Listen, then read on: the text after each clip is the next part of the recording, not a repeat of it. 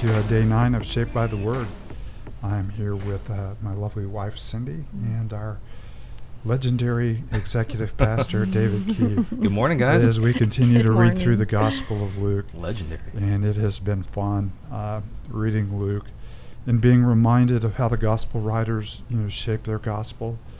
They grab big pieces of the Old Testament and they bring them forward, and they show how Jesus is the fulfillment of everything that Israel had expected in ways that they never would have expected. And so we continue to see this in Jesus as he is preaching and as he is healing. Mm-hmm. It's a demonstration that God is invading space, that he created. He's reclaiming a people that he claimed as his own, and he is restoring all things.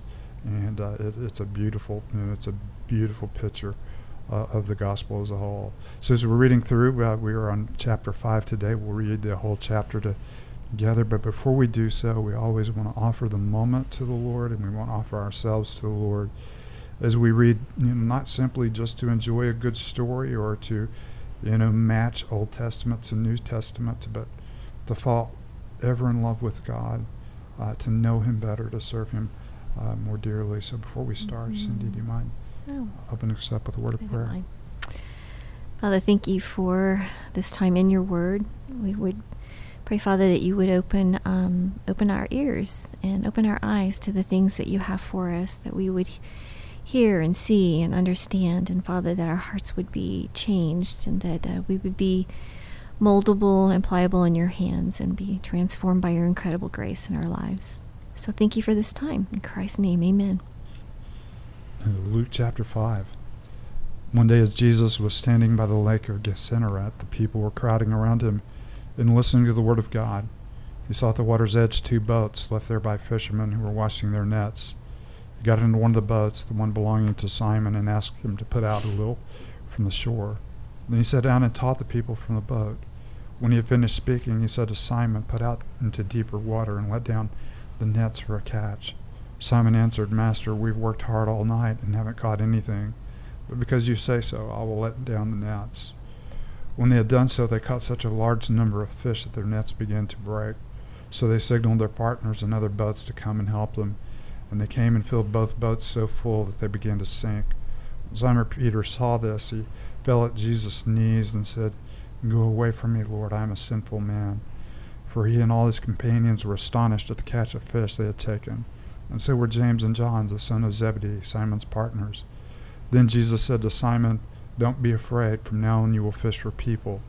So they pulled their boats up on shore, left everything, and followed him. While Jesus was in one of the towns, a man came along who was covered with leprosy. When he saw Jesus, he fell with his face to the ground and begged him, "Lord, if you are willing, you can make me clean." Jesus reached out his hand and touched the man. "I am willing," he said, "be clean." And immediately the leprosy left him. Then Jesus ordered him, "Don't tell anyone, but go show yourself to the priest and offer the sacrifices that Moses commanded for your cleansing as a testimony to them." Yet the news about him spread all the more, so that crowds of people came to hear him and to be healed of their sickness. But Jesus often withdrew to lonely places and prayed. One day Jesus was teaching, and Pharisees and teachers of the law were sitting there. They had come from every village of Galilee and from Judea and Jerusalem. And the power of the Lord was with Jesus to heal the sick. Some men came carrying a paralyzed man on a mat and tried to take him into the house to lay him before Jesus. When they could not find a way to do this because of the crowd, they went up on the roof and lowered him on his mat through the tiles into the middle of the crowd, right in front of Jesus. When Jesus saw their faith, he said, friend, your sins are forgiven." The Pharisees and the teachers of the law began thinking to themselves, "Who is this fellow who speaks blasphemy? Who can forgive sins but God alone?" Jesus knew what they were thinking and asked, "Why are you thinking these things in your heart? Which is easier to say, 'Your sins are forgiven,' or to say, 'Get up and walk'? But I want you to know that the Son of Man has authority on earth to forgive sins." So he said to the paralyzed man, "I tell you, get up, take your mat, and go home." Immediately he stood up in front of them, took what he had been lying on, and went home praising God. Everyone was amazed and gave praise to God. They were filled with awe and said, "We've seen remarkable things today." After this, Jesus went out and saw a tax collector by the name of Levi sitting at his tax booth. "Follow me," Jesus said. And Levi got up and left everything and followed him. Then Levi held up a great banquet for Jesus at his house, and a large crowd of tax collectors and others were eating with him. But the Pharisees and the teachers of the law who belonged to their sect complained to his disciples, "Why do you eat and drink with tax collectors and sinners?" Jesus answered them, "It is not the healthy who need a doctor, but the sick. I have not come to call the righteous, but sinners to repentance." Then they said to him, "John's disciples often fast and pray, and so do the disciples of the Pharisees, but yours go on eating and drinking." Jesus answered, "Can you make friends of the bridegroom fast while he is with them? The time will come when the bridegroom will be taken from them. In those days they will fast." He told them this parable. "No one tears a piece out of a new garment to patch an old one. Otherwise they'll have torn the new garment, and the patch from the new one will not match the old. And no one pours new wine into old wineskins. Otherwise the new wine will burst the skins, the wine will run out, and the wineskins will be ruined. No, new wine must be poured into new wineskins. And no one after drinking old wine wants the new, for they say, the old is better." So an interesting section is Jesus heals, Jesus confronts, Jesus frames, the kingdom as something that is completely new, what God is doing through him. So you can't take an old patch, and you can't take an old wineskin and force the kingdom into it. So what are you guys seeing as you read through this passage? Man, this is a fantastic passage. Just love getting to see just the redemption and the restoration that the kingdom offers, the forgiveness of sin, making people whole who were not, and then also just the call of discipleship here that we get to see.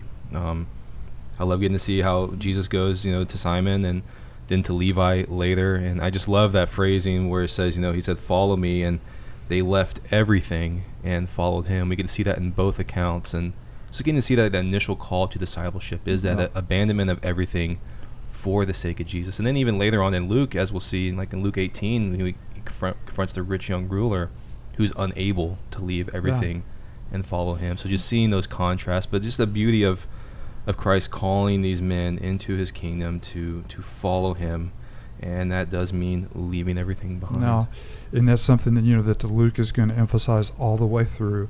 The response of discipleship, and the response of discipleship is to hear his invitation and to leave everything else in order to follow him. And we're not often called to leave everything and to follow him, but we are called to make everything else secondary to his call in our life. And that is sometimes harder to stay than it is to go and to leave. And I love how Jesus is beginning to reveal how the kingdom is different than the old way of thinking, or the old covenant. And I see that in the healing of the leper. It was kind of interesting. So he cleansed him, and then he told them to offer the sacrifice in keeping with the law. But it was interesting to me that the cleansing came first and then the sacrifice, when before it would have always been the offering of the sacrifice to receive the cleansing. And it's just such a beautiful way of flipping that. It is a reversal, yeah. The sacrifice was to cleanse, but the cleansing had been received. Yeah. And interestingly enough, he says, offer the sacrifice commanded by Moses as a testimony to them. Right. In other words, those who were hanging on, to the old covenant, and those who were administering the old covenant, that cleansing, was coming, from Jesus, and not, from the sacrifice, which is a beautiful, picture of what will happen on the cross, where our ultimate cleansing, will take place. And I love too in that how this man with his leprosy would have been a societal outcast, unable to have fellowship and participation with the people, and then in this cleansing, he's invited back into fellowship with the people. And so just getting to see that those who are far off are now being brought in through the work of Jesus. And the restoration of the kingdom, the inclusion of the kingdom, the healing power of the kingdom, all seen. And of course you have to love, the way that he calls, Simon. We read, in all of the Gospels about Simon, and of course in the book of Acts, and we kind of characterize him as a little bit of stubborn kind of character, maybe a little bit, hard-headed. And he asked to borrow his boat in order to teach, and after he's through teaching, he said, why don't we push out just a little bit and throw your nets down again? And Simon's going, Oh, that's crazy. I mean, we know this lake, like nobody else knows this lake. Fished And it we all know night. when it's good. We know when it's bad. We've already made our best effort, and there's no way, some guy coming out of Nazareth who knows a lot of scripture is going to improve on what we've done. And all of a sudden they see the themes, that Luke is trying to drive home to us. Jesus has command not only over in a Sabbath day, not only over diseases, but also over nature itself. And they were all astonished. This wasn't just a good day fishing. This was an extraordinary day fishing. We lost our nets. It was so good. We're losing our boats. It's so good. And so Simon's response is really the heart cry of our response to the gospel. He fell on his knees in the presence of Jesus, and I love the graphic language Luke is using, and says, "Please depart from me. I'm a sinner." And how much better, Jesus' invitation. No, let's not part ways. Let's go a different way, together. And I love too how Peter on his own, unable to catch the fish, and then obviously with the help of Christ is able to, and then now he's invited into that parallel of fishing to now go fish for men, and how the kingdom is advancing, but not just through the power of men, but through the power of Christ at work through his people. And not through our expertise, and not through our knowledge of people, and not through our clever approaches, but through the very Spirit that Luke emphasizes is working in and through Jesus, working in and through us in order to bring people to Jesus. And I love of course the section where Jesus asked the question, which is easier to say, your sins are forgiven, or pick up your mat and go home. Obviously, neither one of those is easy for any of us to say. I mean, we can say it all day long, pick up your mat. That's pretty impressive. Both of those are very hard to say. But the one is, and this is always the case in Scripture, the one is a picture of the other. The outward healing is one that, we can clearly see, and the power of God, to mend broken bodies. We can clearly see through the miracles of Jesus. What we cannot see is the inward healing that takes place when our sins are forgiven and restored to fellowship, with God. And so he uses the visible, the miraculous, to point us to the invisible, what he is doing for us in our redemption and in our reconciliation, forgiving us, restoring us, and bringing us into relationship, with God. And I was convicted by this too, because I realize, the outward healing and what Christ was doing in that was very important. It got everyone's attention. It was a sign of the greater healing that he was doing. But it seems like many began following him just for the outward healing. And I had to stop and pause and think, do I stop and rejoice over the inward healing that he's done in my own life, and slight that by even asking, or looking for so much more in an outward healing? I mean, rejoicing in what he has done in the heart is so much bigger than what he does outside. There's no doubt about that we're enamored, with physical healing. When, and Jesus' question is a good one, which is easier to say? Also, that's a question which is really the bigger miracle. Right, yeah. It's easy to, he's saying it's easy to get up and take your mat and walk. But it's also easy for him, to forgive sins. And so it's a beautiful, beautiful picture of that. But you're right. We have, Jesus a little later on in this gospel when the disciples return, rejoicing, and they're going to talk about all the things that God is doing through them, the miracles he's doing through them. And Jesus will say, don't rejoice that demons flee in your name. Rejoice that your names are written in the book of life. Yeah. The far greater miracle and the far greater calling. And I love as well as Luke is revealing to us more and more about Jesus, especially in the interaction when Jesus calls Levi and then eats with the sinners, and has that wonderful line that we all love. It's not the healthy who need a doctor, but the sick. I have not come to call the righteous, but sinners to repentance. And so we get to see the heart of Jesus for sinners like us, and how it's not so much that we have to get healthy before we can come to Jesus, but we are sick in our sin, and he is the one that makes us healthy. And just the beauty of his extended fellowship with sinners. He doesn't distance himself from sinners, but goes after them, spends time with them, shares the table with them. So just a beautiful, it's the beautiful scene of the gospel. Invitation of the kingdom. Yeah. Yep.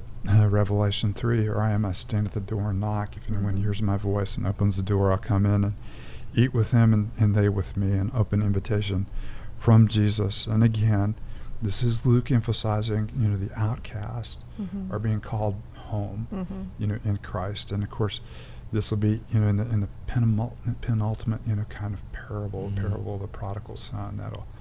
That'll be the image that comes home, most clearly, in the Gospel of Luke. And I like his response on fasting. How could you possibly fast? You need to be rejoicing in what is going on, right in front of them. There will be a time they're devastated and they will fast in this moment. And of course, just a beautiful, picture of the kingdom. No one tears a piece out of a new garment to patch an old one. You've lost both. Otherwise, they'll have torn the new garment, and the patch from the new one will not match the old. And no one pours new wine into old wineskins. Otherwise, the new wine will burst the skins, and the wine will run out, and the wineskins will be ruined. And the picture of what God is doing and how it cannot, be contained and cannot be matched. It's a beautiful picture, of the gospel all the way through. Yeah. Father, we thank you for who you are, and we do rejoice that you have done the greater miracle in us. You have forgiven our sins, and we do rejoice that we are with the bridegroom, and we rejoice in all you have done and all you are doing and all you will do. It's in your holy name we pray. Amen.